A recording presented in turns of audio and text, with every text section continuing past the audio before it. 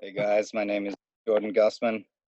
Most people probably know me as Goose, a 26-year-old middle distance runner. I run for Tin Man Elite and Adidas, and I am the Maltese national record holder in the 3K, 5K, and 10K. Hero. So as you can hear, first guest is Jordan Gusman, or as also well known, Goose. And yeah, it's supposed to have you on, man. And obviously a member of Tin Man Elite also, and a question that we always ask our first guest, which I don't know why this is, but just seems appropriate. Sort of like what's the origin story?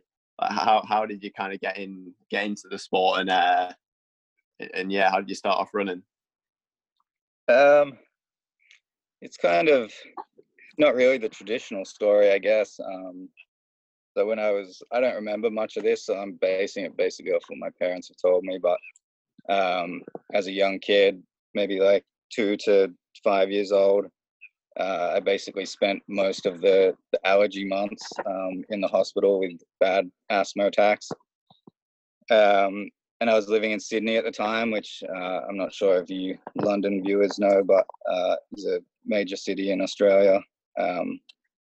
And it's probably the most populated city in Australia, so there's a lot of air pollution and that sort of stuff. And I basically got to the age of 4, and the doctors suggested to my parents that I should get out of Sydney with the kid, maybe get somewhere on the beach. The salt air might help the asthma, and just get him into some light exercise. And so my dad's parents moved from Sydney up to a small beach town called Quirindi Beach, and my parents drove up to visit them and basically drove out onto. We have this lookout that just looked over the water, and it's very beautiful. And they just decided that it was time to move, and so we ended up moving up and lived across the street from my grandpa, who he was a big part of my life and passed away last year. So yeah, we moved up, and we have a thing in Australia called Little Athletics, which basically you start at the age of 5, and I think it goes till under 17s or under 18s, but you have your basic competitions where there might be 6 or 7 clubs involved, and then you go on to regionals, which is 30 or so clubs involved, and then your state champ, nationals, etc. But once a week you go along to just your local clubs Little Athletics meet, and they basically put on 3 to 5 different events each week. And so you go around with your age group, and you get to try all the events. So one week it might be 100-meter sprint, long jump, shot put, and then 8 meters or something like that.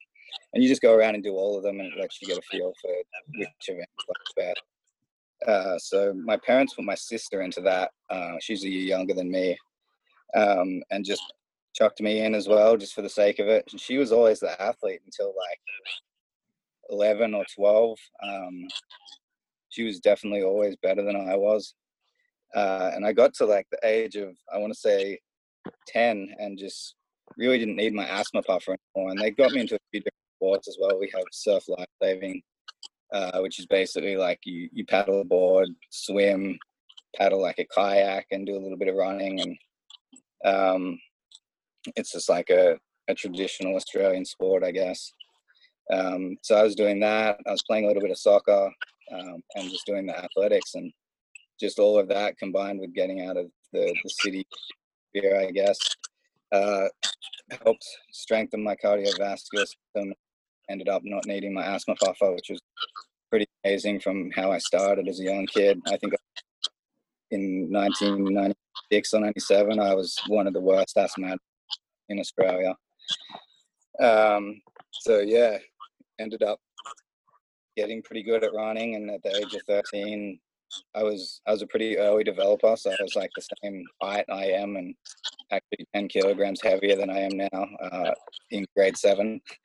So yeah, I was a big kid, and I ended up winning my first state medal. I came 3rd, I believe it was, 800. And that kind of just like made me believe that I was good enough. I don't know if it made me believe I was good enough to make a profession out of it, but at least on that school level, I believed I was good enough. And then once the kids started growing and catching up to the height that I was, I ended up the next 2 years finished seventh, and then I think 1 year I didn't even make the championships. And I just really started knuckling down, and I was kind of 50-50, I guess, between soccer and athletics at that point. I was a really good soccer player as well. Football, you pommies call it. And yeah, I just kind of got, well, I was playing the same position as our coach's son on it was basically like the Northern New South Wales, we called it, which was our state side. And I just never got a run, even though I was better than this kid, just because coach's son, so I That's ended a up classic injustice in football. I know, man, politics. So I ended up Terrible. getting into running and focusing on that, which I thought there was no politics in, but turns out there is as well. Yeah, a ridiculous amount of politics. I hadn't really realised that until about a year or 2 years ago, to be honest. Because like switching over from football, the culture seems so much better. Which I think the culture's better in terms of like people wanting each other to do well for the most part and whatever. And it's not like as aggressive to a certain degree. I don't know, but like yeah. But in terms of politics, it actually turns out there's probably even more in running. Man, I got a funny football story for you. I'll tell you before we jump back into this.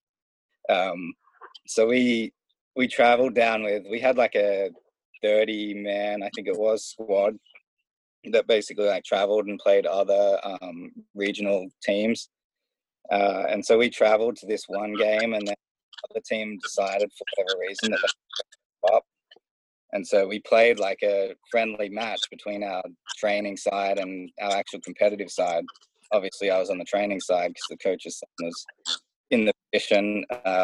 And I think the goalkeeper's dad was the assistant coach, and they were really good friends, the coach and the assistant coach.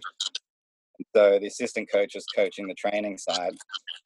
The coach basically told, and we had like selectors, national selectors there watching these games, and basically the goalkeeper's dad said, you're getting 5 or 10 minutes run this game. And I thought, oh, hang on. So I didn't even get really a run in the training side against the other side, because I would have shown up this guy's son. And so we're down 1-0, and he goes, okay, you've got 5 minutes left before halftime. I come on and score 3 goals. Takes me off. I didn't play another minute that game, and that was pretty much like the point where I decided to go to running. Oh, Jesus.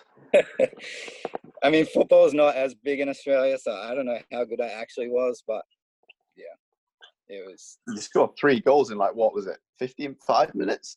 5-10 minutes? And like it would have been like under 10 minutes for sure.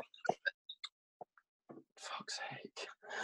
Oh man, so the coach is still the same over there with the coach's son as well. That's a nightmare. But yeah, that's the other thing about running it. It's like, well, you're relying on yourself. You're not relying on a coach to put you in anywhere or anything like that. It's like it's just you. It's all on yourself kind of thing. Yeah, for sure. And I mean, like, our club team was really good as well, but we would go the whole season undefeated and then just tank in the finals. I think we won one of like 3 or 4 grand finals. And I just like hated relying on other people as well. So at least when you don't run well, it's, mostly because of you. I mean, sometimes it could come down to how the coach has tapered you or something like that. But at the end of the day, it's really just how you performed. And that's what really motivated me to push towards running, because you only really have yourself to blame. Yes, it's a good sport for that. And in addition to that, we know that you're like quite involved in skateboarding culture, and kind of wondering how that like fits into running, obviously, because you kind of do you see any sort of parallels with it, or do you kind of, talking about like the running culture, is there anything you'd like to change about it in sort of involvement with the skateboarding culture? Yeah, I mean, as a kid, I skateboarded a little bit, and I always thought that was really cool. And I grew up on the beach as well, so I surfed a lot, and I feel like skate and surf cultures is pretty similar. And I mean, there are some similarities, I guess, between skating and running, but not really. I feel like running started off as, it just seems like a rich kid sport, you know, like it started off as that like amateur sport where everyone was so proper. You're not supposed to make any money. You enjoy it, you know, la-di-la-di-la. Um, and I mean, I like that. I like the Olympic, um, the Olympic dream and all that it stands for. But yeah, I feel like running just seems so censored, man. Like you see other sports like skating. I can't even. I feel like I couldn't even express myself fully in running because you have to fit a stereotype because it is such a tough sport to make it in. Um, you know, you have to be perfect with your social media. You have to be perfect with your image to even get a look in and to sign a contract. And then once you sign a contract, it's like you got to be on your best behavior kind of thing. So in Yeah, the that regard, entire time. skaters do whatever the fuck they want. Half the time they're getting arrested for skating, and the same with surfing. And you see like the skate and surf videos have such a like a street vibe, and I mean, Tin Man is really trying to push that, obviously, but I think it has a long way to go, and unfortunately, it being such a rich kid sport, um, we are stuck with a bunch of rich kids in the sport, which um, yeah, I don't know, it doesn't really have that same culture, but I think it's getting there. I mean, it's hard to say because in the US, it definitely is a lot more popular than in Australia. Um, Yeah. but I mean, here it was like if you didn't skate or surf or play rugby league, you just weren't cool. Like, I mean, when I got to like grade 9, I literally was bullied from like grade 7 through to like grade 10 or 11, just because I was different and I was trying to do something that no one else is doing here. Um, I don't think that happens in the US, but it's just, yeah, track and field just isn't really considered cool, and I don't I don't know what to do to make it cool, but I think something definitely needs to change. And I've been trying to figure that out myself while still staying true to myself, and yeah, kind of staying somewhat within those guidelines that make sure that I do still stay on contract. Yeah, well, that's it's the same over in the UK, whereby like if you're not playing like soccer or football or rugby, like you're a bit of an outsider in terms of the sporting world. Like we get no credit really Yep. for running, apart from like within the running community, and no one really hypes up the sport. It kind of sounds harsh to say, but it just seems like in the UK, no one really cares like that much. Like we're kind of bottom of the pile in terms of like funding and all that sort of stuff. And like you're saying, I think when people show their personalities, they're more investable. Like, why do you want the same like person who's been on a conveyor belt every single year, and like Yeah, for you're just sure. trying to invest in the same person? Like, why do you want that? Yeah, it sounds the same as Australia, really. Like track and field is definitely the bottom of the pile, and maybe not so much in the US. That's just like the culture they've grown up in, and I feel like sprinters have got it down pat. Like, I mean, Noah Lyles is pretty cool. They got some cool guys in sprints. Tyson Gay, I used to really like. I thought he was, yeah, he's a really good like role model. But in terms of distance running, it's just like I don't know. I mean, the coolest guy you would probably say is like Centro, Yeah, and he's still not really that active on social media. You know, like you don't know what he's doing all the time, and yeah, I feel like Tin Man is trying to change that, but yeah, it's hard to say, man. Like I really don't know how to change it, but I think it's moving in the right direction. But it would be cool to see. I don't think I'll see it in my lifetime, but it would be cool to see track and field get the same attention as some of those other sports, and yeah, not even sports in general, just like entertainment industry, you know, like I really want track stars to be looked at the same as musicians and that sort of thing, where people that aren't even into your music would recognize you, you know. Yeah, And I mean, even people that are into running don't know some of the top athletes, so it's yeah. hard. But I think But it's moving in the right direction for sure. But yeah, if you ask anyone in the UK, like, oh, name an athlete, it's like, okay, Mo Farah and Dina Asher Smith. you Like said, that. yep, That's it. That's it. That's all anyone's ever going to be able to tell you. And it's like, in fairness, on the personality side of things, like in terms of distance, we've got Butchart, and Butchart's great. Like I think he's out there. He's a funny bloke, and he's quick as well. And it's quite nice to see someone like him doing well and being not like different, but well, yeah, a little bit different, because he's a bit more out there for people to kind of invest in as a person as well as a runner. yeah, for sure. The unfortunate thing is, I feel like running doesn't have the platform where, say, like someone can be a little different and express themselves in like basketball, and it has the platform that people pick up on it really quickly. You know, it's like if I'm a 1340 guy, but I'm doing things differently, people don't really pick up on it until you do run 1310 and you're at that elite level.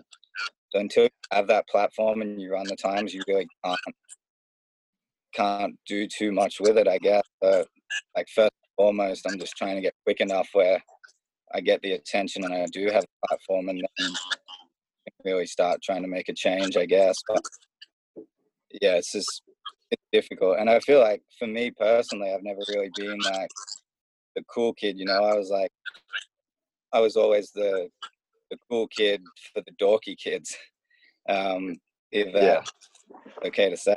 Um, yeah, so yeah, I want to be like a voice and a role model for those kids that don't really feel like they fit in anywhere, you know, yeah, and feel like they have someone that they can associate with and who understands them. And that's kind of the position that I'm trying to put myself in, because yeah, as a kid growing up in the area I did, and playing a sport, or participating in a sport that literally no one else did, I felt like, and I honestly still do feel like an outsider. yeah, No one is really that similar to me in sport, but I know there's people out there that are like that and do feel the same as me, and I just want to give them a voice within this sport and sport in general more so. yeah. Well, and that's the other thing. Like with Tim, man, it's showing that there's personalities behind the times, and that people are actually human, boring. Like there's more to it than that. And like you're saying about sort of being in school, it's kind of tough to be the cool kid when you're going out in the morning and everyone sees you running like 5 miles in really small split shorts, and Yep. it's just a tricky one trying to pull that off. And hopefully one day that becomes cool in some eventuality, like you say. But we've got to work on it. Yeah, that's the funny thing, because school here was like the cool kids would wear like these real tight, like, I don't know if you have the same thing, but like rugby league players here wear like these tight shorts. They shave their legs and wore these like little like sandal things to school, and that was cool. But because I like shave my legs and wear split shorts, it's not cool, you know. Like it didn't really make a lot of sense, but it's just, I mean, these rugby league players like built pretty big. They got big legs. I was just this like skinny, lanky white boy. So yeah, it was like, it's difficult. I don't know in what world that does seem cool, but then you look at like, I mean, skaters. There's no one that's built really big. They're skinny dudes. A lot of musicians are like skinny guys covered in tats, and they're cool. So I feel like not so much about like, you know, the size you are, or the look. It's just the sport in general just doesn't seem cool right now. Yeah, yeah, definitely. Who is your favorite skater, by the way? Uh, Man, I really like Rob Dudek. Yeah, He seems like he's a character as well as a pretty sweet skater. So yeah, Yeah, I'd Yeah, probably fair say. play. Oh, I know nothing about skating. I'm staying out of this conversation. Well, I feel like he was always the underdog as well. Like he was that guy that no one ever played as, and like pro skater or like Tony Hawk. So yeah, I feel like I can really relate to him. yeah, I get that. I really, there's a guy in the UK called, you might know, Blondie McCoy.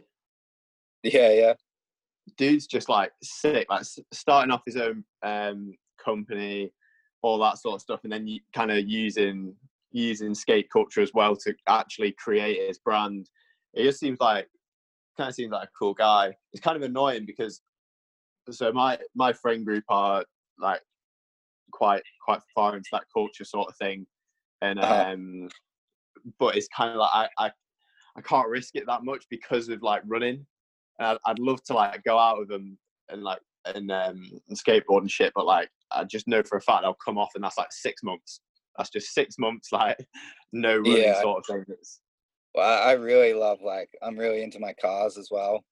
Nice. And I've like I rode motorbikes a little bit as a kid, Yeah. and I've really wanted to get a motorbike. And my girlfriend for the past 5 years has just straight up said no. But yeah, I just feel like it's so dangerous. It's not worth it right now. It's a weird. I guess if you find enjoyment from it though, like it's one of those things where because as long as running's not like because it weirdly being a pro athlete, I guess it's kind of that could be sometimes your release as well. Like For sure. Well, I went one. surfing the first time in like I want to say 6 years a couple of weeks ago. Yeah. And Tin Man recently got a deal with Whoop, which gives you like sleep tracking, your activity strain, that sort of thing. And man, you kind of lose track of time when you're surfing out there, especially when it's a nice day. I was out there for like 2 hours. I didn't realize how strenuous it is. I think my average heart rate was, I mean, I'm unfit right now because I haven't been doing a whole lot of training. But my average heart rate was like 170 or 168 or something like that for 2 hours. Jeez, that's a Yeah, workout. I know, man. So I was pretty impressed, but I came out of it like my chest was sore, my arms were throbbing. I like couldn't lift up a cereal box the next day. That's the thing that like running messes your body up, man. Like as soon as you try and do anything different, it's like the body's at panic stations. I tried to have a kickabout with my mates the other week, and like the next day, lactic everywhere. Like Yeah, the body couldn't do it. yeah, I know. Even like I shoot hoops a little bit, and like if I move around too sporadically, my ankles are just shot. Yeah, It's like they're just so used to going in like a straight line or that like slight left turn that if you like try to sidestep, I couldn't even imagine playing soccer right now. Like taking some of those tackles and stuff, I would break in half. yes, yeah, same man. And like, I think at the moment I'm weighing like 62 kg. Just thinking if anyone crashed into me like that, that's a coma. Yeah, That's straight into like hospital. That's no good. like I was saying before, I fell over running while trying to dodge that kid, fractured my ribs. Like that shouldn't happen. Nah, it shouldn't. It's a cruel sport. Absolutely takes its toll on the body. So yeah, and we got a couple questions from Sam Parsons that we'd be kind of interested to talk about. So the first one is I guess this will be quite a cool story. It was the phone call that got you into Tin Man. If you kind of want to tell us a little bit about that phone call. Yeah. So I just had like with my old coach and my training group, it was like going really well. I'd PR'd every season, and just this one year, it was Com Games year, so 2018. I ended up getting bronchitis just literally during. So I placed third, I think, in the heats, 1500, qualified for the final, which was 2 days later. Somehow got bronchitis the day between. So I was just so unlucky. And then I ended up just like brushing that off. I was out for like 6 weeks. And then I'd planned to race in Europe in September. And I got into Zagreb World Challenge. Like Yeah. I'd run the 37, and I think the next slowest was like 3:33 or something like that. Like I don't know how I even got in, but it was probably the best 1500 field that I could have ever gotten in. And like a week before I left, I ended up getting sick again, and that just seemed like the story of my time with that group. Was like I was just working so hard. I was running 200 kilometers a week, putting in 3 hard workouts a week, and I never got injured, surprisingly, but I just kept breaking down with fitness and stuff like that. And so at that point, I was like, okay, something's got to change. And my girlfriend at the time got a job in Melbourne, and so she moved to Melbourne literally like 2 weeks before that happened. And I was like, all right, I'm probably just going to move to Melbourne with her. Like we'd lived together for 3 years, and I'll just like figure out the rest. And so there's a really good group in Australia called the Melbourne Track Club. I'm sure you all know. I mean, they train in London a lot of the time. And the coach of Melbourne Track Club was actually who helped me out with my first contract, or my first year deal, I would say, out of high school. It's Nick Badeau, right? Yeah, Nick Badeau. Yeah. So he helped me out with some New Balance stuff. I was running for New Balance pretty much straight out of high school, because we don't have the whole college system. We don't even really have under 23s here. So basically just go from school to either another sport or college in America. So he was like throwing me some gear, and then we didn't really end up on good terms. And so when I moved to Melbourne, I thought, okay, I might give it another chance. I'll speak to him and see if he'd be willing to coach me. And I met with him, and it just didn't seem right for whatever reason. And I was like kind of desperate, and I'd met Drew in Europe the year before. And he was like, Tin Man hadn't even started at that point. I don't even think he'd moved to Boulder. And he was just telling me he was thinking about it, and he wanted to start a group and whatever. And literally, this was the first time I met him. We went for a long run or something together. And he was like, yeah, dude, if you ever want to come out to Boulder, like, let me know. I'll have a house out there. I'm definitely going to buy in Boulder. If you want to come out, yeah, just hit me up. And so a year later, I messaged him. I was like, hey, dude. And Bideau was supposed to call me back like 2 days later or something and let me know if he wanted to coach me or not. And so I kind of like just rushed around. I was like, hey, I'm thinking about joining Tin Man. Like, what do I have to do? And Drew, literally, he said he never checks Facebook, which I just thought he was like messing around. But now that I know him more, I got really lucky that he just checked Facebook right at that time, because he's never that thing. And he literally just said, oh, message Sam, like, here's his number. He kind of deals with all that stuff. And so I messaged Sam, got on a call with him and Coach. I think Coach came after Sam. But yeah, I pretty much like got on the phone with Sam, and obviously he was really hesitant. Just this random Australian kid who I think him and Reed maybe were at Oxy that year. And I think I came second, but I just had like this retro singlet on. I had a headband and like this long ass mullet. And I just got straight up, like I just got straight on the paces and went for it. And apparently they both looked at each other. They were like just walking into the stadium for the 5K or something like that. Just go, hey, that guy runs like a Tin Man. So apparently they had their eye on me a little bit, but didn't really know much about me. And so when I messaged him, he was a little hesitant at first. And I said, look, I don't know how many years I've got left of running, but I've changed coaches a few times. I definitely don't want to change again. Like, if you let me be a part of Tin Man, I'm going to commit 100%. And that's it. You know, there's going to be no more changes. Whatever happens, if the group breaks up, so it was really fresh at the time. If the group breaks up or whatever, you guys aren't happy with me, that'll be it. Like, I'll probably be done with running. So I'm just going to go all in. And yeah, he basically said, all right, well, if you feel that way, show us that you're committed. And so I spoke to Tom, Bideau called me back like a day later, and I said, hey, I don't think I'm going to join MTC. And he said, okay, whatever. And yeah, I just basically booked a flight, and 2 weeks later I was in Boulder. That's sick. And yeah, it was never really talked about after that. It was just like, okay, this dude traveled, across the whole planet to get here. He's a part of the team now. So I had a few weeks there, and that was it. They threw me a singlet. Drew gave me some spikes that were 2 sizes too big, and I was a part of Tin Man. That's an awesome story, man. That's pretty cool.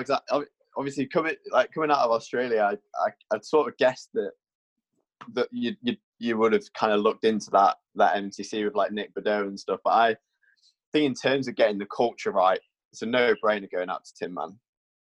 Yeah, well, that was the other thing. Like, I mean, I got like really complacent when I met my girlfriend. I was like, I grew up and my parents were like, I mean, I never had like a hard upbringing, but they had to work for like everything they've got. And I really understood that. And I've really worked hard for like what I've got now. But yeah, I just feel like I like that like underdog mentality. And obviously, like we were talking about before, one of the big things that I wanted to do was to make running cool and a sport that people look at and think, hey, I want to be involved in that, not just in America, but globally. And I felt like Tin Man was really doing that. And when I was with my partner, I got really complacent and was just happy with how I was doing, happy with how everything was going. And I was training hard, but I wasn't like the workhorse that I used to be. And yeah, I just like really wanted to get back to that. And Tin Man was kind of like, I seen them working so hard, and their mentality towards running was really cool, but also just like off the track, they were really relaxed guys. And I don't know, I just like, it resonated with me a lot. And now that my partner and I broke up, I feel like I can get back to that real workhorse grind that I used to be, that used to be me.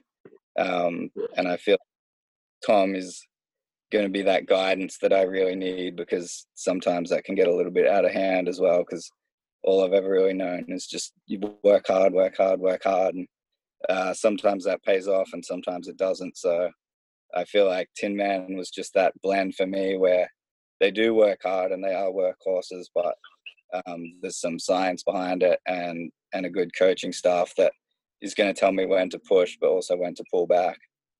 Yeah, that's an important thing about a coach. It's you got to have a coach who's not gonna completely run you into the ground. He's going to work you hard, but he knows you well enough to, in a session where he's like, that's it, man. Like that's kind of you done for the day, or you need an easy week kind of thing, and it's just time to chill. Yeah, for sure. Coach Schwartz is such an intelligent guy, and he's been so good with correspondence. That was the other thing as well. Like I was trying to make it work with living in Melbourne with my partner and going over and training with Tin Man. And I've always kind of done things on my own, and I've enjoyed that flexibility. And I knew just going with MTC was going to be like 8-9 months on the road, doing everything that Bideau wanted. Whereas like coach sees you not only as an athlete but a person as well, and he knows that people do need their own things. Like, I mean, Drew right now has been away from Boulder with his partner on the East Coast quite a bit, because sometimes you need that in your life and you need that balance. And I think coach really understands that. And with correspondence, he's been doing that, and he was doing that before with Tin Man. He was based in Idaho, and so he was coaching the whole team by correspondence. So I felt like that was a good fit for me, because balancing the two with my relationship in Melbourne and being a part of Tin Man, I felt like he could just really get it right. And it has been good, but I feel like sometimes I would get carried away and do things and not really tell him. And I would all run like the far end of things. He'd suggest like 95 minutes to 2 hours for long run, and I'd run 2 hours 5 minutes just because that's me. think moving to Boulder. I'm planning to move to Boulder at some point in the near future, whenever COVID decides to fly back off to Mars. So, yeah, I feel like just being out in Boulder is going to take me to the next level, not because of how hard I'm going to work with the team. I've never really had a problem with working hard by myself, but just having that watchful eye, not only of coach, but also all the other boys who have had their own experiences, and they're all intelligent in their own way with their own training history, to be able to tell me, hey, you might be training a little bit too hard, or hey, you don't need to run 2 hours this Sunday, just take it easy because we've had some hard workouts. And yeah, I feel like I've never really had that before. So I think, funnily enough, not working as hard in some aspects and working harder in others, I think is going to be the key to getting me to that next level. Yeah, for sure. It's like, and having the group and having the dudes in that team, like being able to do sessions with them, it's like the effort needed to a certain degree is less, because when you're around a team, like it's easier to be busting out sometimes that you were doing on your own, because you kind of forget how hard it is sometimes on your own to hit those splits and to hit this and that, because you can kind of switch off when you're in the middle of a pack and just follow and trust that, you know, everyone's doing their sort of bit for the pack. Yeah, sure.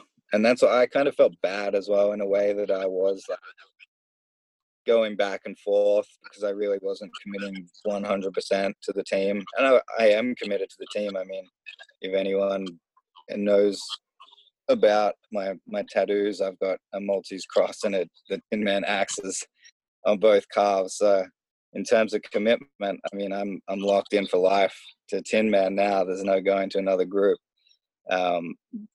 But I just wasn't committing 100%. And I also felt like, because Boulder was their home, but for me, it was like, hey, I'm going to training camp in Boulder. Yeah. I just raised energy so much, not only of myself going on training camp, but all those guys saying, Goose is coming over, it must be, you know, time to race. Yeah. That would just, not only me, and I don't think I was the catalyst for it, and I wasn't the one out the front pushing all the time. But I know a lot of people were training outside their comfort zones, me included. So I think in terms of not only me, but the whole group in general, me moving out there is going to be what's best. Yeah. And talking about moving out there, another question that Sam threw in there was, what did you do 24 hours after arriving in Boulder for the first time? What did I do? He didn't give us any context for this. His pure question was, what did you do 24 hours after arriving in Boulder for the first time after travelling for 24 hours? That's all he said. I'm pretty sure Parsons, being the dickhead that he is, took the highest point he could find for me to run, like 20-mile long run, if I recall correctly. Actually, no. That was 3 days after, or 2 days after. What happened? Coach decided that I'd been under Coach's program for this is a funny story actually. I'd been under Coach's program for maybe a month. And for whatever reason, he decided to put on a 2K time trial. And I hadn't been to altitude in like 3 years. And so I landed, it wasn't even 24 hours, man. I landed at like 7 p.m. on a Thursday night, got to Boulder, because you fly into Denver, got to Boulder at like 8:30 p.m., went for a shakeout, had some burgers or something like that the boys cooked up. This was my first time meeting everyone. So it was kind of like, plus Coach was there as well. So, you know, I was talking to Coach, didn't get to bed till late. And then I think it was like early morning, like 7 a.m. or something like that. We were at the track and I was warming up and I felt like absolute shit. And he basically, we're doing like a time trial and we were testing out the stride power meters. And so we had like 2 guys riding on bikes with their phones next to us to like assess our power. And it was so high tech from what I'd come from. And it was so cool, but I just knew I was going to tank, obviously. And I was like, my first time in front of all the boys with all of this science, and Coach, who usually wasn't there because he was in Idaho. So it was like all eyes were kind of on me. I'm the new guy. I was just like coming over as a trial kind of thing. Didn't know if I was technically going to be a part of the team. I was like, damn, I got to show up here.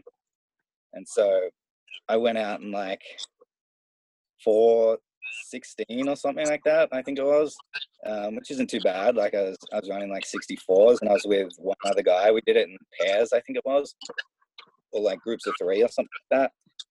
And then, man, I ended up running like 5:40. Oh man.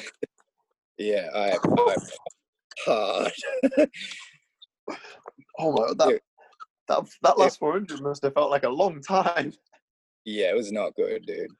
The guy cycling next to me pretty much got off and walked. Yeah, it was a rough one. But I did end that trip. I think I was there for 5 weeks. I did end that trip. We were doing 5 by a mile, and there's a grass oval next to Drew's house that we sometimes work out on, but it's all fenced off. As the bad boys we are, we jump the fence and work out in there. I think after 2 reps, we got kicked off. And so in our 2-minute jog, we all jump the fence, and then there's a cemetery with like this dirt loop just across from the park. And so we jog over there. And I think I closed the last mile in like 4:12 or something like that. And I hold the record cemetery because no one ever works out there. No one has ever worked out there since. So yeah, you've banged that Strava segment on a cemetery. Fantastic work. Yeah, there's no Strava segment, and I don't think I was posting on Strava at that point, which is a shame. But Didn't happen. From what I know, I hold the mile record on that cemetery loop. That's so sick. And you were talking about your Maltese and Tin Man tattoos before, and we've got another question from Craig Hoffer. Go on. How do you know I even know Craig? This was Alfie's research on this part. Just some intensive Instagram stalking, I believe. That's all it was. Okay. In fact, he sent quite a good response, which we'll send you over after in a DM because it was quite comical. So I'll send it over because he just basically set the scene for us, saying how you'd be in a cafe with your dog Stanley, in a coffee shop somewhere. So yeah, he set the scene quite well. But one of the questions was, he sort of said you have quite a few questionable tattoos, and I was wondering if you wanted to talk about some questionable tattoos. Man, honestly, they're the only 2 I have. I have a few like questionable ideas for tattoos, and I really want to get them, but I'm just like I said before with the whole image thing, I've like not wanted to kind of put myself in that basket, but I feel like I will. Would be good to hear any of those ideas, or are they under wraps at the minute? They're probably under wraps for the minute. I'm definitely going to get a goose. I was talking to a kid this morning. I don't know if you've seen on my story. But I was talking to a kid this morning, and he was like shooting me over all his ideas for tattoos. And he just said like, oh, the only thing like stopping me from getting these tattoos is my bank account. And I was like, all right, dude, how about this? If you run a PR in your first 3 races of next season, I'll pay for your next tattoo. And he was like, yeah, all right, cool, done. It's a no-brainer for him. He has nothing to lose. And then I was like, hey, I could probably like do something cool with this. So I posted on Instagram. I really didn't think I'd get any takers either. But the deal was the same deal. So if someone ran PR within their first 3 races, I would pay for the next tattoo. But if they didn't, they had to get a tattoo of a goose. And I thought, I'm paying for both, by the way. So it's really, I don't mind. Like, I like engaging with the fans, the kids. So is what it is. I don't mind paying a little bit, but and I mean, I get to say that a kid got a goose tattoo on himself from me, so that's kind of cool as well. But I thought I would get like, 5 people max. I got like 70 people. Oh my god, that's a whole that's a whole cult if they all get goose tattoos. Oh man, all these kids want goose tattoos. So yeah, that's some following. That's creating your own little army. I know. Well, So I think I'm gonna do 2 this time. I just got to figure out like a way to randomly pick 2. Parsons has his hand in there as well, so hopefully we get him. Right. But yeah, if it catches on, maybe I'll do some more. Maybe I'll do other things as well, not just running PRs, but we'll see. But yeah, I want to get a goose tattoo. I just kind of like random things as well, honestly. Like, there's a few people that just have like random hand tattoos. There's a girl from WA that has like a butterfly and a paper clip, which are kind of cool. So I've been like really hesitant to get tattoos because I am trying to keep that like, I don't know, image of marketability, but I feel like tattoos can't affect it too much. So we'll see. But yeah, I think you'll be good. Yeah. It'd be a real shame if anyone was difficult about that. That would be pretty terrible. What's that? If anyone was like difficult about that, that would be pretty shocking. Like if anyone had sort of anything to say on that side of things, that would be a pretty sad day for the sport. Yeah, for sure. Yeah, I know. It's just like, it's not even really the tattoos. It's just like that image, I guess. But I don't know. There's a few rappers that said like, a few rappers that I like that have basically said they got like face tattoos because they knew that after they got them, they couldn't get a full-time job. So they just committed 100% to rapping. I kind of like that idea. So I don't know if I'm going to get face tattoos or not, but we'll see. Jeez, yeah, that would be a move. That would be a move. And I'm committed to this sport. I just need to blow up. Yeah, 100%, man. Just get like Adidas engraved on the chest. huge Tin Man on the chest. And talk about your other tattoo, the Tin Man and the Maltese. Obviously, that was a big news when you switched over to Malta. Just out of interest, do you know where Gozo is? Yeah, Gozo. Yeah, Gozo's a sick place, man. I've been there a few times. Like, I did a training session on like the horse track. Hey, so it's funny you say that. I actually haven't been to Gozo. So Malta is 2 islands, Gozo and then main Malta. And I spent a lot of time there. I actually haven't been to Gozo, but I started coaching a few people in Malta.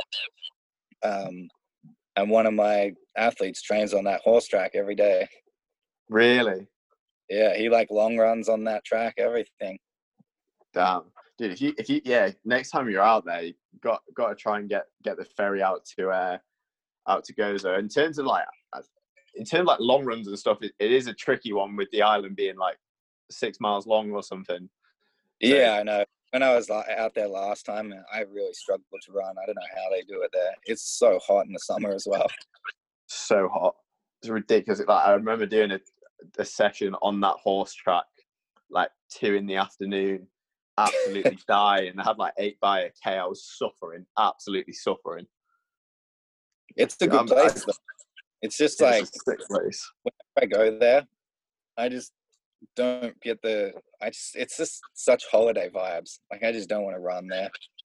Yeah, the weather's ridiculous. I couldn't train in that sort of weather, like day in, day out. No way. Yeah, there's a, I guess, funny story. Last time I was out there, so I went to the games of small states of Europe last year, and I ended up winning the 5K and 10K, and I got beaten in the 1500. But they were 3 days in a row. I ended up injured after that actually, which was kind of shitty. But so I got this like plaque from the Prime Minister of Malta, which is pretty dope. Yeah. But the funny thing is, I was in Malta with my girlfriend, and I had like maybe 3 days left or something like that. And it was really bad weather the first like week we were there. And she came out for like 3 weeks, and then I was like going on to race a little bit more. And I think she was going to see one of her friends and then go home. And it was like a really nice day this day. And the Prime Minister like invited me basically to like the White House for lunch. and I had no way to like get myself there. There's a bus that I think got to within like 2 kilometers of wherever it was in the middle of Malta, and Malta's not that big, but there's like a little bit of traffic and stuff. And I was staying right on the beach, and I could like see the beach from my house, and I ended up turning him down to just go sunbake. That's fair play. That story, and he's like, man, that's like Obama invited me to the White House and me saying, no, I'm gonna go to the beach. Hey man, I bet the beach is warm though. That's the thing, like that sounds kind of dreamy. Oh, it was beautiful. That's the thing, like Malta is such a nice holiday spot that every time I go there, I just feel like sitting on the beach and doing nothing. So usually my season downhill once I get to Malta. Yeah, it's easily done, especially the lifestyle's so chilled out in Malta, like in general. Yeah, man, like, I love it. People are just so, I love about that as well. It's just so... I love that there's no like convenience stores, you know, it's like corner stores with like fruit and veg, and then you've got like your butchers and stuff. It's just like, it's such a simple lifestyle. Yeah, they've got it so right, especially like saying local shops, no sort of big chains. The people are so chill. Like in Goza, I think in the last like 30 years, there's been one recorded crime. Yeah. It's just like, and I'm pretty sure someone drove like a Land Rover into the sea or some shit. Like, I can't even remember the full story behind it. It was something like that though. Yeah, my pop has some pretty funny stories from Malta that I probably can't say on here. But yeah, I've had some weird nights out. You know, like one strip in Malta, like the one club strip in Malta. Yeah, in Slima. Yeah, I've had some great nights there, but but as you say, probably can't talk about them on here. But yeah, I didn't go out unfortunately when I was there. But I did stay on that strip. It's pretty nice throughout the day as well, like the restaurants and cafes and stuff. Beautiful. Yeah, it's an amazing place, man. And there were some other questions from Craig Huffer. Alfie, I'll let you go a little bit into these. I'm praying you've got some context. Which one do you want me to touch on first, Rory? Just honestly, this settlers of Catan strategy. That was from Joey. So, that was from Joey Tinman. Oh, actually, So onto the Joey Tinman questions, and honestly, this settlers of Catan strategy, I'm intrigued.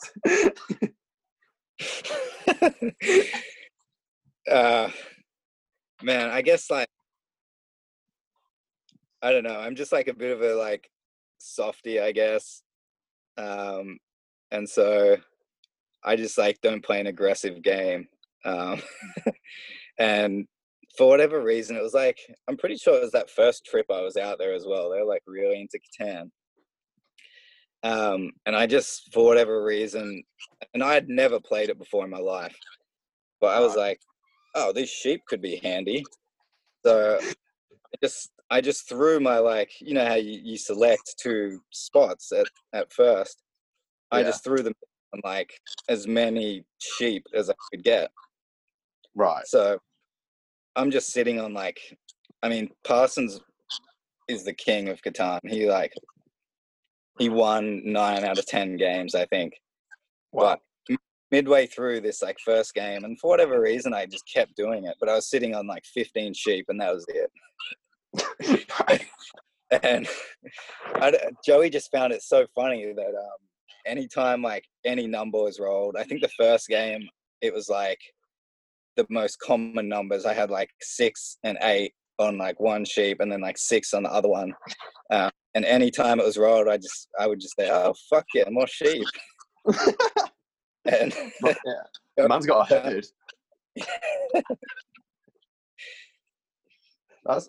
So what was the strategy with the sheep? Where did you see it going? Nowhere. I just like animals, dude. I was just playing a completely different game to these boys. My guy just wanted sheep. That was it. Yeah, I reckon that. It didn't need to settle anywhere. Later on, I like realized that you can get like the 2 for one deal rather than like trading 4 for 1. And I was like, if I capitalized on all the sheep, then I could like trade them for other people who didn't have sheep. I was getting there, but yeah, I just like the sheep, dude. You just created a whole Yeah. currency of sheep. Yeah, I think they should come out with an edition where instead of sheep, they have goose. True that. Imagine rolling in, trying to settle somewhere with like 20 goose on your left and right, rolling into battle. Man, that'd be my kind of game. That would be a sick game. Gooses are they're like low-key aggressive as well, though. Like those, I would not want to be squared up to by a goose. Yeah, I was talking to someone today and they're like, so do you actually like geese? I was like, yeah, man, they're like kind of cool and no one really fucks with them. No one fucks with the geese. Like I've been on a fair few runs where they're on like the side of the path and they're giving you that sort of funny look where it's like, maybe I'm going to come at you, maybe I'm not going to, but I know you're scared of me. Yeah, if you run too close to them, you don't know if they're going to fucking like peck you or just hang out. So they're really underrated, dangerous animal. Yeah, I honestly don't even know how I got that name. I think Parsons gave it to me. I guess because everyone pronounces my last name Gusman, so I guess that's his name. Yeah. Go for Alfie. I was going to say I thought it was Gusman until I listened to an interview on Tin Talks, and I was like, all right, we need to change that then for tomorrow. I listened to it yesterday. I was like, right, we need to make sure we don't say that then. But yeah, I don't know. It's all good. I mean, I definitely fucked with geese before I got the name. So once Sam gave it to me, I was like, hell yeah. Yeah, man. They the hissing noises they make, man, scary shit. But is Gusman Gusman? Is that a Maltese name as well? I think it's Spanish. Right. I want to say like where it derives from. But yeah, it's like in Australia, people call me Gusman. In Malta, it's Gusman. And anywhere else, I guess it's Gooseman. Yeah, Gusman sounds hard. That sounds so hard in Malta. It's funny, man, because I feel like it's not that common of a name in Malta. Right. And I forget exactly the relation, but I'm pretty sure he's my pop's cousin. He's my pop's brother's son or something like that. Is like a famous singer in Malta. Sick. So it's just me and this other guy, the two Gusmans, just balling out in Malta. Yeah, man, just rolling it out, getting invited to the president's office and all that sort of stuff. Yeah. So he messaged me a little while ago and was like, hey, like I'm pretty sure we're related, and I'd never spoken to him before. He's like, oh, I'm pretty sure we're related. Like I heard something about you, and man, he told me some cool stories about my grandfather I didn't even know about. And he was like, I think his parents really pushed him into music, but he really loved soccer, and my pop was a good football player. Mm-hmm. And he said that my pop's mum was like sneaking him out of school and bought him soccer boots so he could like practice soccer on the sly. Nice. Just stuff like that. That was so cool to learn. And then he started sending me all this dope music that he made as well. So it was pretty cool to connect with him. That's sweet. And the music culture over there, like I found the music and football culture was kind of mad. Like even on Gozo being like a 6x6 mile island, there's like 4 football pitches, like so many separate teams. The facilities were actually mad. Like I was pretty amazed by it. And yeah. Like Malta, the Maltese aren't really that into Instagram, but they're really into Facebook still, which in Australia, Facebook is like kind of phased out. So I've had to kind of like get back into posting on Facebook pretty regularly. But I remember there was like a period where when I first started running for Malta, and a bunch of the Maltese, like I guess rightfully so, weren't too happy that I just like kind of popped up out of nowhere and started running for Malta. And I'm sure you guys know the full story about why I decided to switch over and run for them. We heard from Sam that you told a story out to Tim and guys, and it was about one of your favorite touring stories. Yeah, yeah, that's a crowd favorite for the boys for sure. So there's this one race in Australia, and you basically, I'm not going to name any names, but you basically like fly out to the major city and stay the night, and then after that, it's all kind of paid for, and you get the flight to this rural city. You run your races, and they fly you home. And the few times before that, I'd gone with a few of my teammates, and so we'd always just get the accommodation the night before we actually fly out to the race together. And I think it was 2017 or something like that. Yeah, it just like so happened that I was just traveling by myself, and so I had like no one to get accommodation with, and so I messaged this girl who I was pretty good friends with, and I had a girlfriend at the time for like 3 years. She doesn't know this story, and she probably would never listen to this podcast, so it's okay. It's calm, man. It's calm. Yeah, I mean, no one's heard this story outside of the boys, so Wow. you might get some laughter out of it. But so I messaged this girl. I'm pretty sure she had a boyfriend too, and I was like, "Hey, do you want to like split the accommodation?" And every time I've gone there, it's been like 2 beds in these apartments. And she was like, and I meant nothing by it, I was just like, "Hey, you're like probably the only person that I know that I'm friends with going. Do you want to just split a room together?" And she was like, yeah, like I have some points on my frequent flyers, which apply to the hotel. Like I'll look after it. And I said, okay, sweet, whatever. And so she was getting in at like 7 p.m. or something like that. And I was getting in later, like 9:30 or something. And so you fly to the race, and then that day you fly in the morning, and the rounds that afternoon, and then the final is the next day. And so she gets in and messages me and says like, "Hey, this is a room."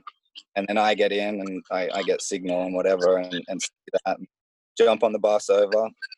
Anyway, so I get there at like, I want to say once I picked up my bags and stuff, like 10:30, 11.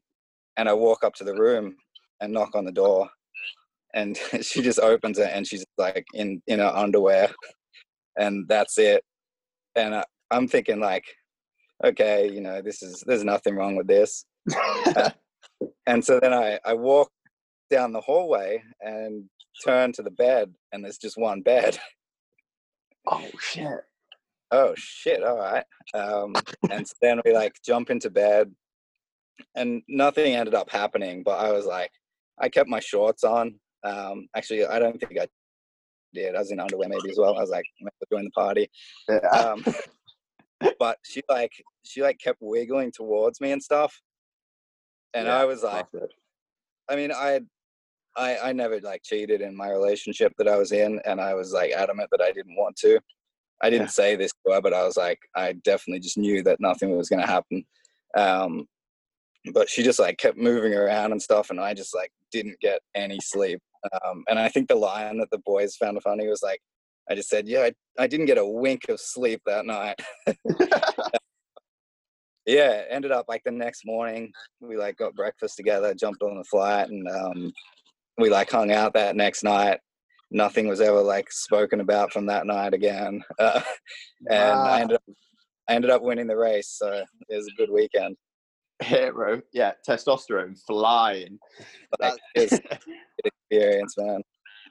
Yeah, and if anyone knows that runners are the worst for that sort of stuff, like I'm sure you've had plenty after parties in your time. It's cool, kids. Tour life is cool. Yeah, exactly. And if you ever get to an after party in athletics, just know that everyone behaves 100%. Nothing weird ever goes down. Best behavior most of the year. That runners go off when they go off. That's for sure. It is crazy. Like at World Cross, it was a terrible mix for like athletes. It was, so they had like these free like beer taps. It was hosted by like Mikkeller, like massive like beer company and whatever, and they had these like little like tuk tuk sort of things. They had like 4 of those around the room with just drafts, like 10 drafts on each. Dang. And I'm talking like it was on tap for athletes. So you just finished World Cross, most brutal course like you've ever seen, and then it was straight to this after party, free beer on tap like the whole night. And I spent like it was just such a weird night because it was like obviously like the Aussies, the New Zealanders, and the Brits kind of all were sort of with each other, because it's, in terms of culture, it's like the closest that you can get out of all the other countries, because the US guys are cool, but sometimes they don't quite get the humour, like this, that, and the other. And it was just such a weird after party because everyone was hammered in like, what's his name, 5,000 meters from Ethiopia. Show me some names. Wait, who? Geber what? Ethiopian 5K guy. There's a lot of Ethiopian. Barega, the young kid.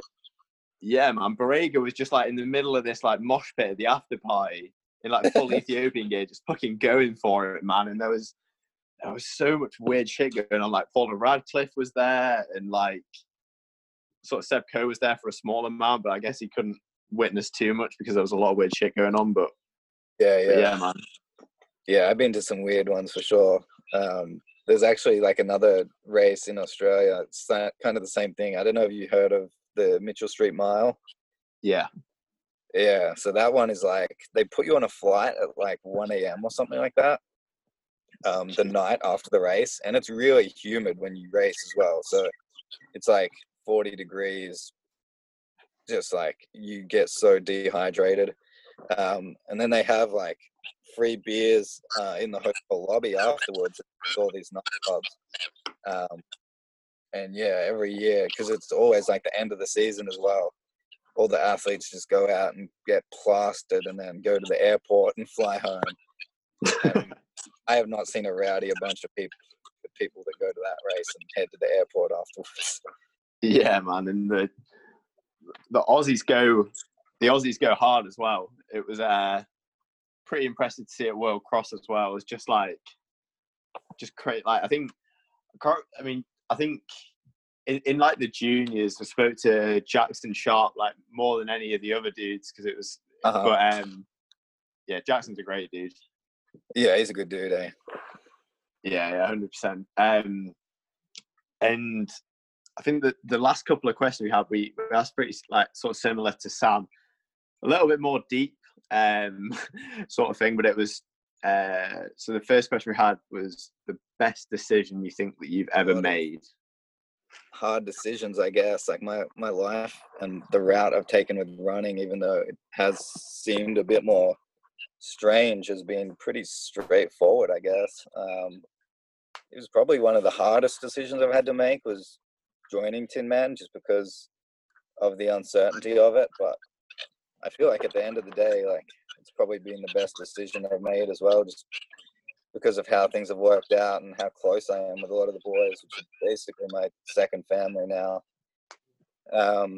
So yeah, I would definitely say that is the best decision. I mean, I wouldn't be contracted with Addy right now. I probably wouldn't have qualified for 2 world teams, which I have now. So I haven't run at either of them, but that's a different story. But yeah, I mean, I wouldn't have had a lot of the things that I've had without their support. I feel like I definitely had the potential to do the things that I've done, but yeah, without them, it would have been a lot harder or not possible at all. So definitely my best decision. Sick. Yeah, that's obviously it was a big decision, huge decision for you to make as well. It's going to be interesting again because when you actually get to Boulder and, fingers crossed, like when COVID gets rid of itself and you're out there, it'll be nice actually being with the guys, and that'll be another step forward, Tim, man. And then the other question we had is where would you want to be in 10 years? 10 years. Man, like I want to say that I still want to be involved in the sport. I love track and field, and obviously I have some like big dreams for track and field, which aren't just me, winning gold medal at the Olympics, which is the ultimate dream, which I don't know if that could ever become a reality or not, but you got to think that it can. So there's like, even after my career, I feel like there's going to be some unfinished business, and I still want to push the sport forward. And that's what Tin Man is all about. And that's why I felt like it was such a good fit, because what they want and what I want align pretty well. But like, sometimes I feel like the Goose part of me and like the Jordan part of me are two different things, because without running, my life would be so different. And I'm like, I love traveling around and seeing the world, but at the same time, I'm like, I kind of just want like a family and a dog and a kid, and just like live somewhere by myself in the mountains. So I love cars as well. So if I could open up my own car garage, that would be pretty dope. But yeah, we'll see where life takes me, I guess. I kind of just roll with the punches. What's your Yeah. favorite car? What would you What's say? that? What's your favorite car? What would you say? Man, I actually recently just bought a WRX, but I was like, I owned a Skyline for a little bit, and I got in way too much trouble. I actually, the past month has been rough for me, but I recently got done. I like had my phone on GPS on my lap, and just for whatever reason, like this past, I think 2 weeks, they've like installed these cameras which can detect phone usage. Sure. So it like picked up on me with my phone on my lap. So I think I have like 1 point left on the license. How you'll work? Yeah, pretty much. If I like mess up again, I can't drive anywhere. Yeah, which is pretty rough. But yeah, I got in like a good bit of strife with my Skyline as a youngster. So yeah, I don't think I should go into those details. It's probably not too good of an image for kids, but I ended up selling that, which is probably like the worst mistake I've ever made, because they're worth so much money now. Yeah. Yeah, so I ended up selling that, and then now that I've like signed my contract and whatever, and I am making a bit of money, I was like, okay, I'm gonna buy one again. I just couldn't find one, man. And when I moved, because I was driving my girlfriend's car until we split, so I like kind of needed a car when I moved out. So it was just like time pressing, I guess, and I couldn't find a Skyline, and I ended up just settling for this pretty schmick WRX. But yeah, I think Skyline would be like the one car that I would say above all is my favorite. So one day I'll end up getting one. Yeah, so you're a big Subaru guy. You are? Big Subaru guy. Man, I would show you mine. It's just outside of the caravan, but it's pitch black right now. Oh God, yeah. I've got I'll time send zones. a photo tomorrow. Yeah, do it, man. No, that's sick. And also talking about dog wise, your first dog. Talking, are you a big believer in like rescuing a dog, meeting a dog, and knowing like that's the one, or are you thinking like from like from like a puppy and then like being your own? What are you thinking? Yeah, well, I've already got a dog. Oh, yeah, I on Instagram. Rory, keep up. wait, I've got pulling him up. I'm good. Yeah, of course I am. It's what is it? What's his? Is it Stanley the sausage? Yeah, if you Instagram Stanley the sausage, there's a whole collection. Oh my God. Yeah, that's him, dude. He's the ultimate wingman, dude.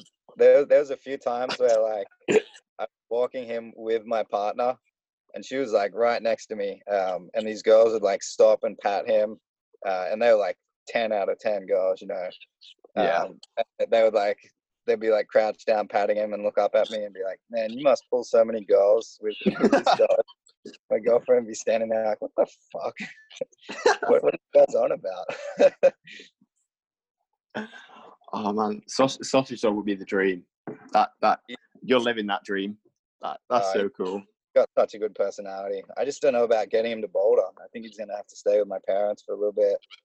Man, yeah. Yeah, he's still young. I think he's 3.5 now. So yeah, I'll get through that next Olympic cycle and then come back and settle down with little Stanley, and hopefully I've found myself an American wife. Once I get that American match, well, I've opened up the 3 continents. I got Australia, I got Europe with Malta. Need that American citizenship, and then I'm Mr. Worldwide. You just need to own some single continent as well. What's that? The African continent? No, you just need to own some sheep in every single continent, and then you've got everything unlocked. Yeah, I'm working on that. I'm trying to convince Drew to let me store some sheep in his backyard. Oh, that would be so easy in Boulder as well. You could get a little herd going. Drew being, I don't know if you've seen photos of Drew's backyard. This is a funny Drew story, actually. While we're telling funny stories, but Drew is so mature for his age. He's easily I don't know, for his years of experience, he's well beyond what he should be. And he's still I'm 5 years older than him, and he still gives me advice, which is incredible. And I've run for pretty much every company that's out there. I mean, I've done a lot of stuff by myself. I've seen a lot of things. I've entered races by myself. I've negotiated contracts for myself. And this guy is still giving me advice, which is just incredible. But he's also, at the end of the day, 20. I think he's turned 22 now, so he's still so immature. And he has this fire pit in his backyard, and it's one of those fake fire pits, I guess, where it's gas, and then there's this steel mesh, and then some little charcoal rocks. And we were I forget who was there. It was I think Pat had just joined the team or something like that. And we were yeah, if you're a real Tin Man, you go in and grab one of the rocks. And so someone grabs one from the edge of the fire pit.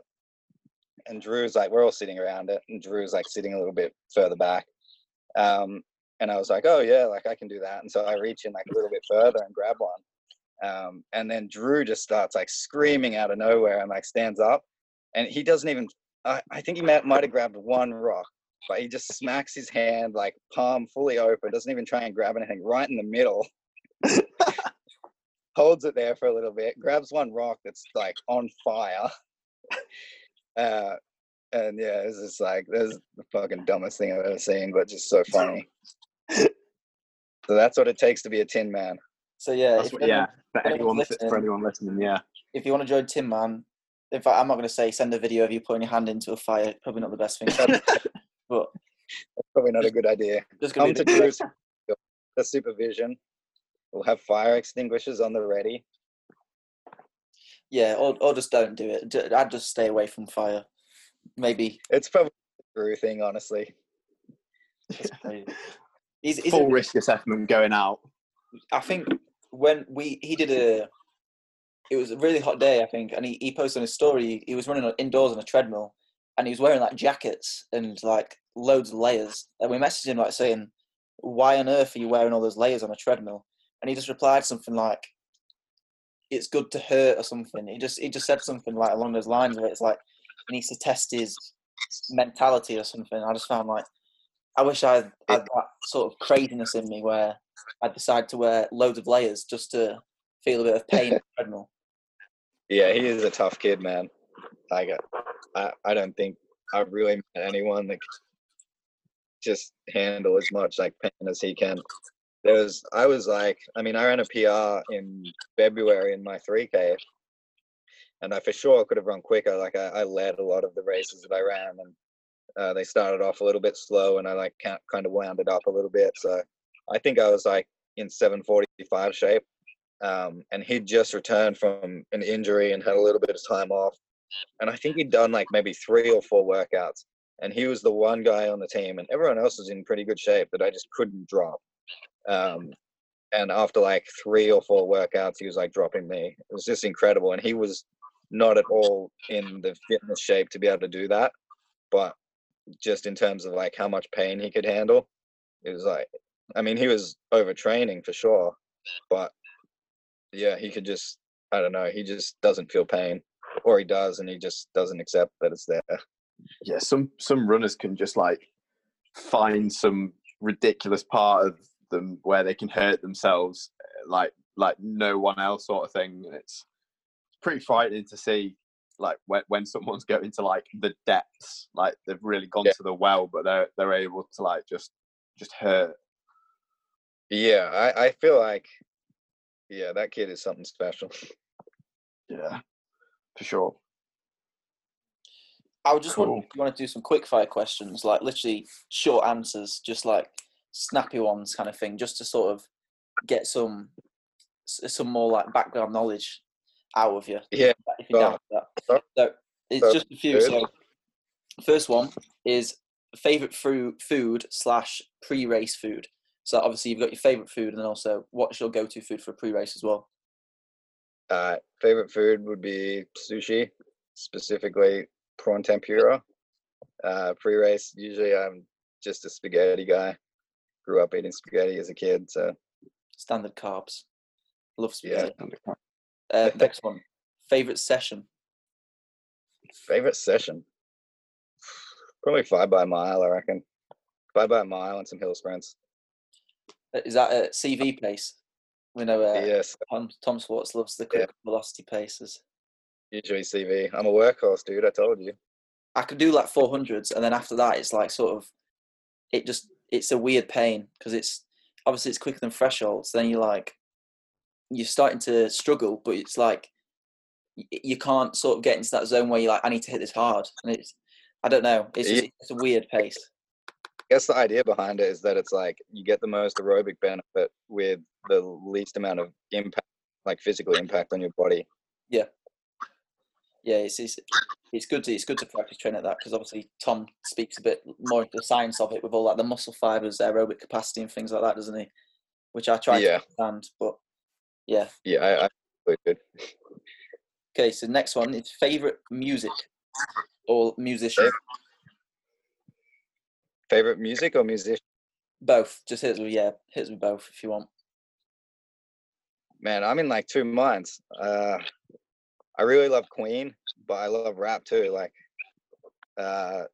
XXX Temptation, Juice WRLD. But then I love Queen. I love Stormzy.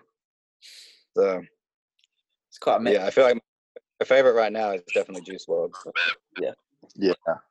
He's releasing a new. Well, the albums. What his last album's going to release quite soon, isn't it? Is it already out? Yeah. He has some great songs. I really like Juice WRLD, and obviously his last album for sure was amazing as well. Next one is favorite anime. Favorite anime. Man, I feel like you guys wouldn't have heard of this. Initial D. Yeah. Yes, sir.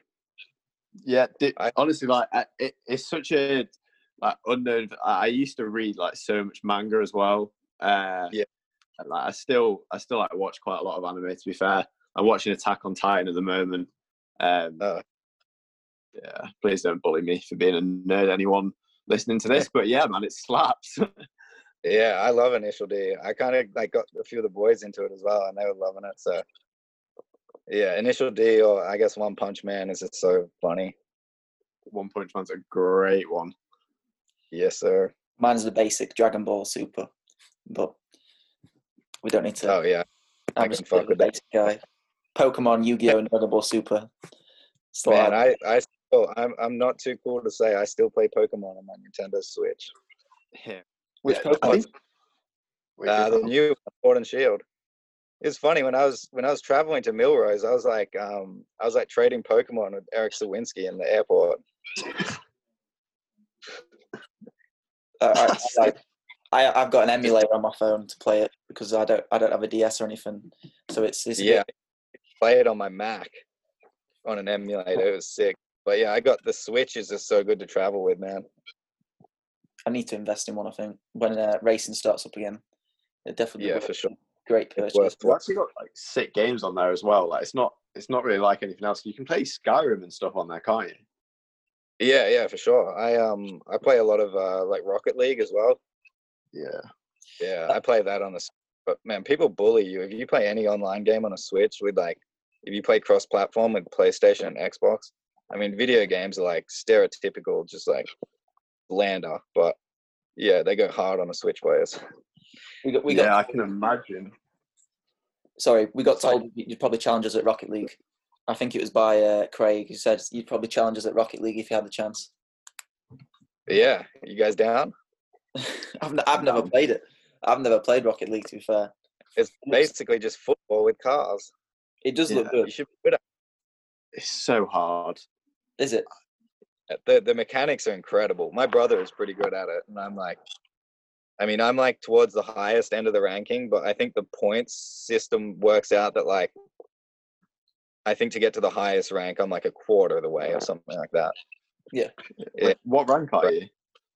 What's that? What rank are you? I'm diamond. So it's like just before like champ and then grand champ. Jeez. That's work. That is work. Yeah, man. With all these injuries going on and coronavirus, I feel like I just want to commit full time to Rocket League. Just become a professional e-gamer. True that. It's a lifestyle and a half. I've been bashing COD recently, like aggressively because there's not a lot else to do. But like, yeah dude, let's play. I've been playing Warzone like the past couple of weeks. I'm shocking at it, but we're hosting a tournament with Centro and Pat Casey as well, and I think Parker Stinson and Joshua Thompson. We're all hosting a Warzone tournament with the pros, so we'll have to get you on that. Oh hell yeah! Down to come on and play. Yeah, for sure. Yeah, get on that, man. We just need to sort out all the logistics of it and stuff like Lock that. it in, and then Pokemon tournament after that. Yes. Great show. I doubt Centro will play Pokemon, but we'll see. Give the people what they want. Give the people what they want. Because they want that Pokemon tournament. And then the last quickfire question I had was, obviously you're quite into your art and like drawing and stuff like that. I was just wondering, like, it's quite a weird question, but what is like your favorite thing to like take inspiration from and like draw? It's weird. I mean, I feel like I grew up like really liking graffiti. Yeah. It just like came with that like skate culture. And it was weird, like everyone growing up around where I was from, like it was such a small town and my school was so small, but like half the kids just thought they were gangsters. And so we like just grew up just going around with spray cans, spraying shit. And I guess that's like where my art kind of stems from. And I would always like make little stencils and stuff and spray them everywhere. And then I got into like paint pen graffiti and that sort of stuff.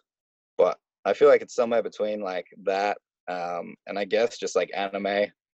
And then I just love all the rap artists nowadays use that like anime style for their album covers, like all the Juice WRLD stuff and like Trippie Redd and that sort of stuff is like, I guess I'm like somewhere between anime and that like realistic cartoon style.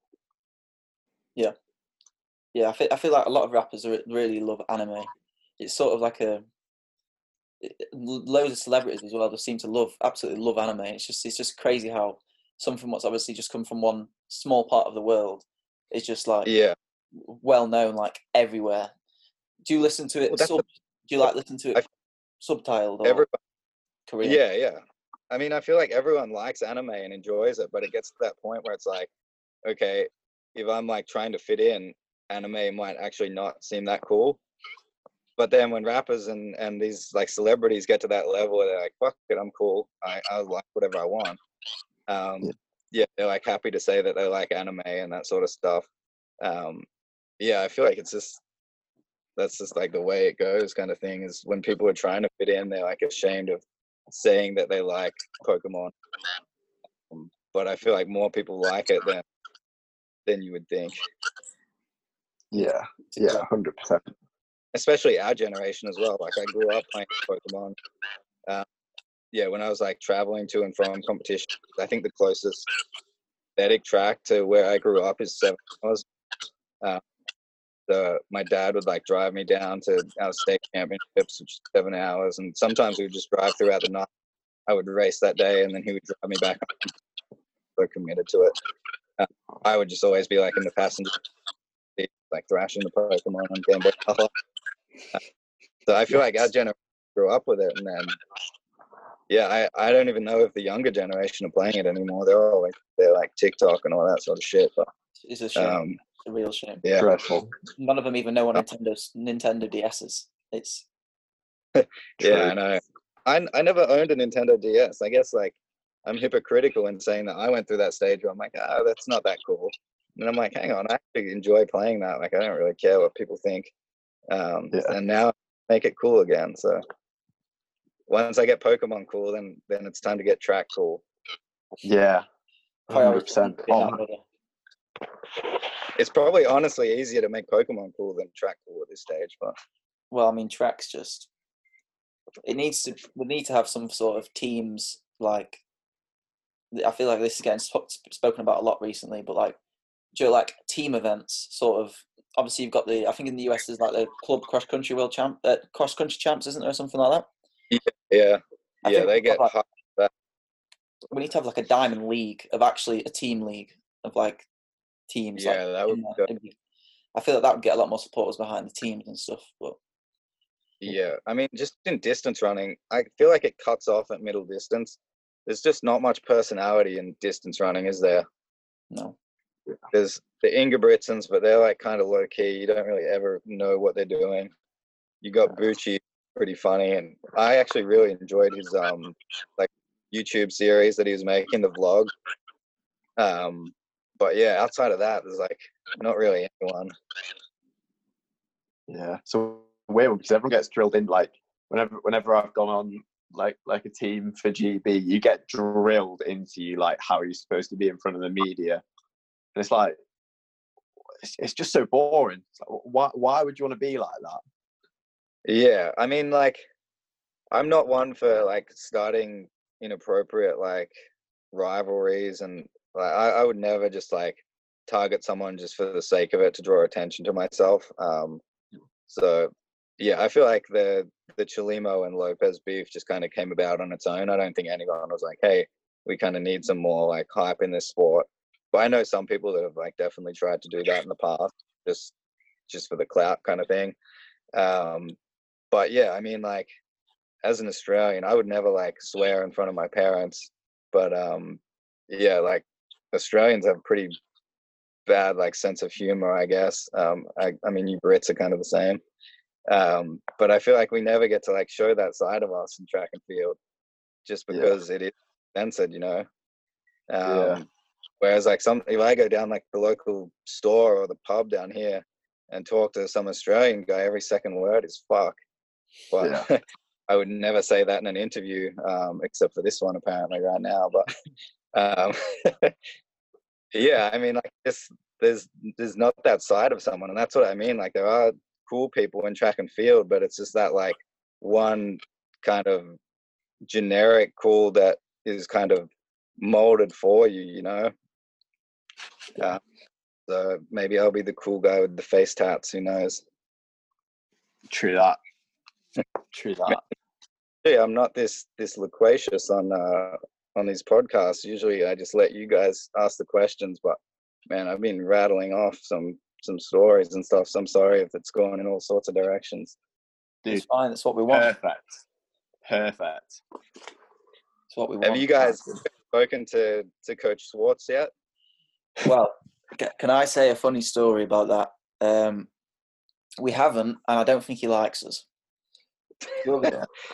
Basically, we obviously we've tried posting educational stuff as well. So we know Tom, Coach Swartz. I know he don't like being called Tom, does he? Compared to Coach. Yeah, I have to really think about that because I always start to say to Coach Swartz. Coach. Yeah.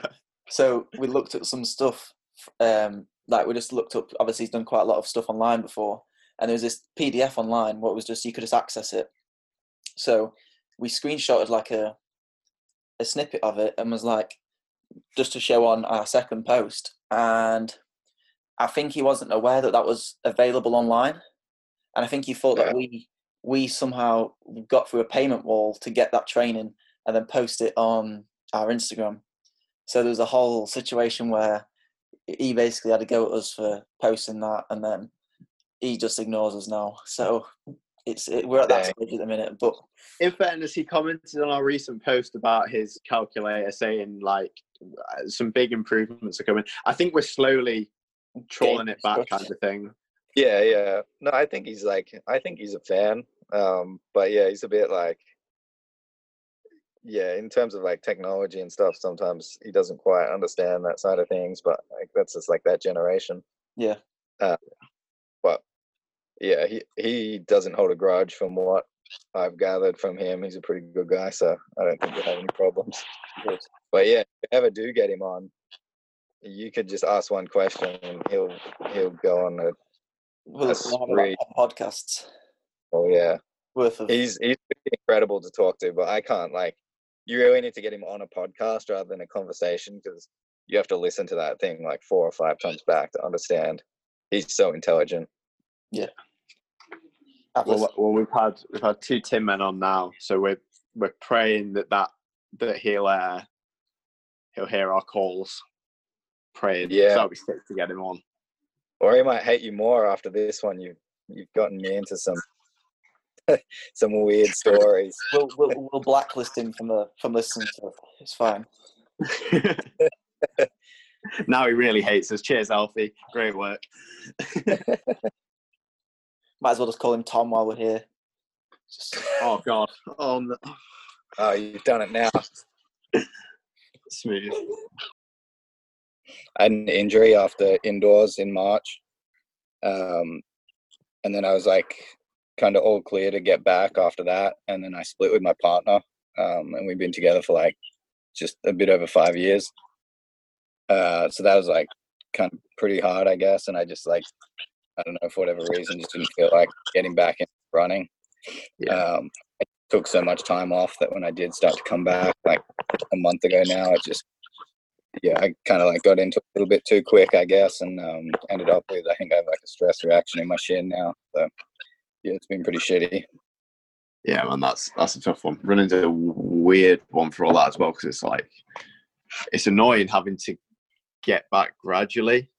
Like it's not easy to kind of like try and run slow and try and run at like 40% and all that sort of stuff. And then it's also such a ridiculously tough sport for your head as well, isn't it? But yeah, well, I feel like usually it's like it helps clear my head usually, but I feel like because I wasn't running well at the time of like all that personal stuff going on, they just like the burden of actually trying to get back and build up my mileage and stuff with everything else was just like too much for me.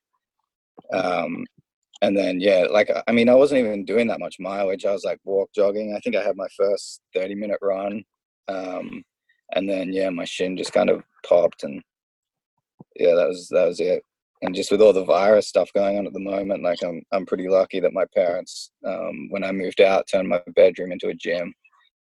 And since I split my partner, I'm living in a caravan right now at the front of their place. So I get to use the gym. But yeah, in terms of like, normally when I'm injured, I would aqua jog and all the pools are being closed. So yeah, I literally have not been doing much at all, which is, I mean, it's okay at the moment, but it's kind of shitty at the same time.